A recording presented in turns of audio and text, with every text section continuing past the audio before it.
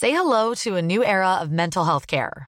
Cerebral is here to help you achieve your mental wellness goals with professional therapy and medication management support. 100% online. You'll experience the all-new Cerebral Way, an innovative approach to mental wellness designed around you. You'll get a personalized treatment plan from a therapist, prescriber, or both in a safe and judgment-free space. Your Cerebral therapist or prescriber will outline a customized plan with clear milestones along the way, so you can get to feeling your best. With Cerebral, you're not alone in your mental health journey. We're here to empower you to live a fulfilling life.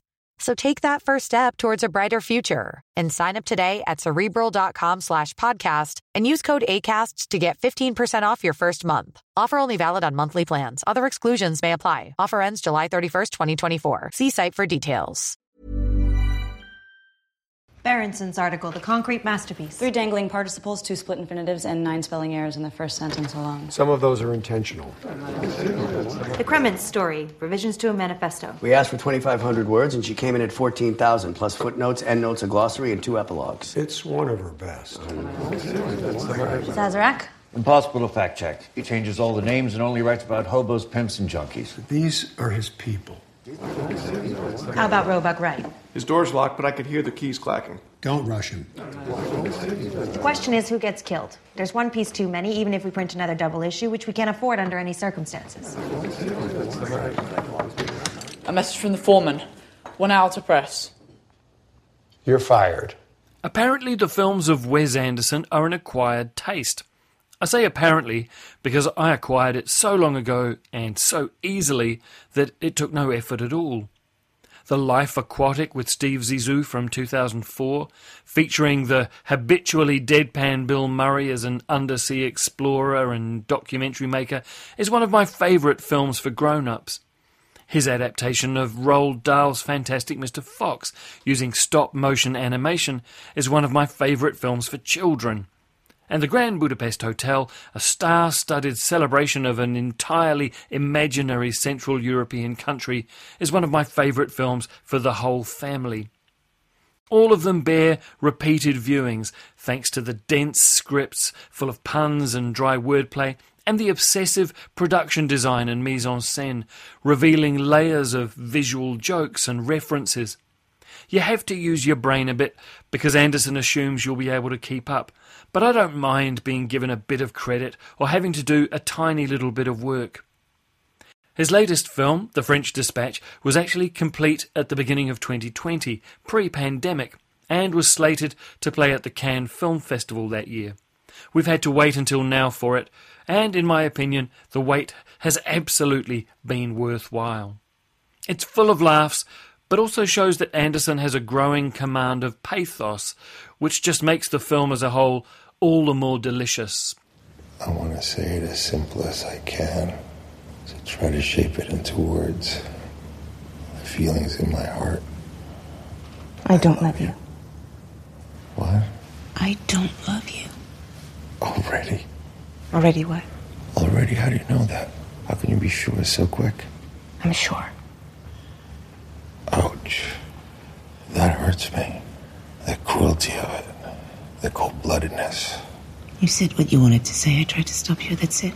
The French Dispatch is an anthology of 4 short, thematically linked films, plus a framing device. In the film, The French Dispatch is a 1960s-era literary magazine produced in France for the American market, specifically the Liberty, Kansas Evening Sun. It started out as an attempt to explain Europe to untravelled Midwesterners, but under the ownership and editorship of proprietor Arthur Howitzer Jr., played by Bill Murray once again, it has thrived as a publication where the finest writers are given quite staggering amounts of latitude.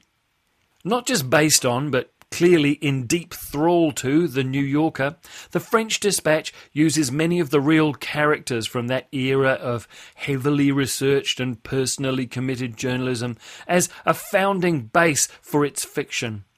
Students of the period will know many of the characters being referenced, but they might need some help with others. It matters not. What really matters is, as they say, the vibe. It feels like the actual 60s You know, all the tumult, the revolution, the artistic ambition has been merged at an almost genetic level with a film by Jacques Tati. The framing device is the sudden death of Howitzer Jr. and his final wish that the presses on the Dispatch never roll again. Each of the short films introduces us to a different correspondent, looking back on the stories that made them famous. Tilda Swinton regales a conference audience with the concrete masterpiece, her story about the gifted prison artist Moses Rosenthaler, played by Benicio del Toro, and his muse, a beautiful guard, played by Léa Seydoux. Rosenthaler's work makes him famous, but his stifled relationship blocks his creativity. Despite the attention of art dealers and investors, including Adrian Brody and Henry the Fonz Winkler. Herb Sazerac, played with typical insouciance by Owen Wilson, cycles through the Dispatch's home city of Ennui-sur-Blasey, providing keen observations on European history.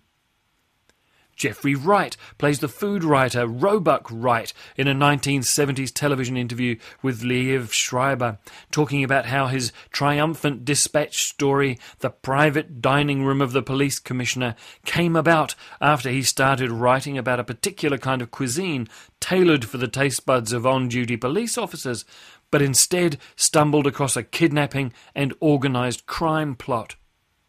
And the legend that is Frances McDormand is Lucinda Crements, who fails to meet journalistic standards of objectivity when she gets involved with a young revolutionary played by Timothée Chalamet, and agrees to rewrite his manifesto and encourage his love life. Please turn away. I feel shy about my new muscles.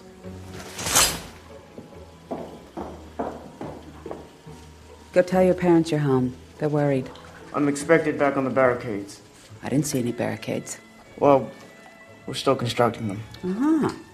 What are you writing? Our manifesto? I told them not to invite Paul, by the way. Maybe you're sad, but you don't seem lonely to me. Exactly. I saw you at the protest on top of a bookcase taking notes. Is there a story in us? For the people of Kansas? Maybe. Then you should study our resolutions. Or anyway, will you proofread it? My parents think you're a good writer. Give it to me.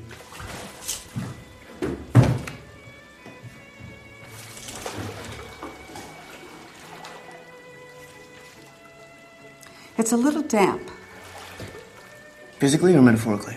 Both, based on the cover and the first 4 sentences. Don't criticize my manifesto. Oh, you don't want remarks? I don't need remarks, do I? I only asked you to proofread it because I thought you'd be even more impressed by how good it already is.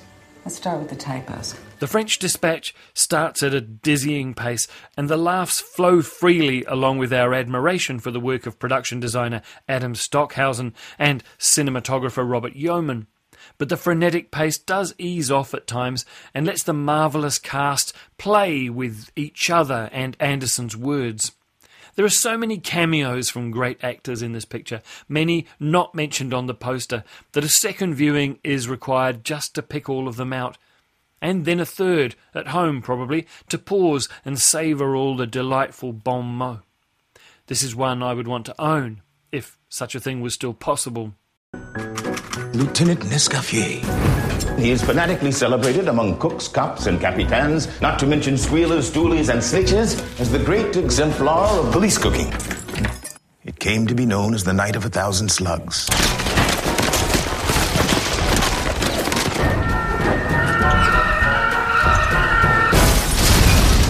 It was supposed to be an article about a great chef. It is in part. French Dispatch is rated M for offensive language, nudity, drug use and sexual references, and it's screening in cinemas that have great taste now. Do you love anime, gaming, movies, and discovering how your favorite pop culture affects everything you do? Then join us on Crunchyroll Presents The Anime Effect. I'm Nick Friedman. I'm Lee Alec Murray. And I'm Leah President. Every week, you can listen in while we break down the latest pop culture news and dish on what new releases we can't get enough of. Whether you love movies, I'm going to tell you all about the hopeful 4K re-release of Tron Legacy that happens. I'm right there with you. Or music. The music in this show is absolutely incredible. Or anime. And under this mask is another mask. You can discover your new favorites right here on The Anime Effect. Listen every Friday wherever you get your podcasts and watch full video episodes on Crunchyroll or on the Crunchyroll YouTube channel.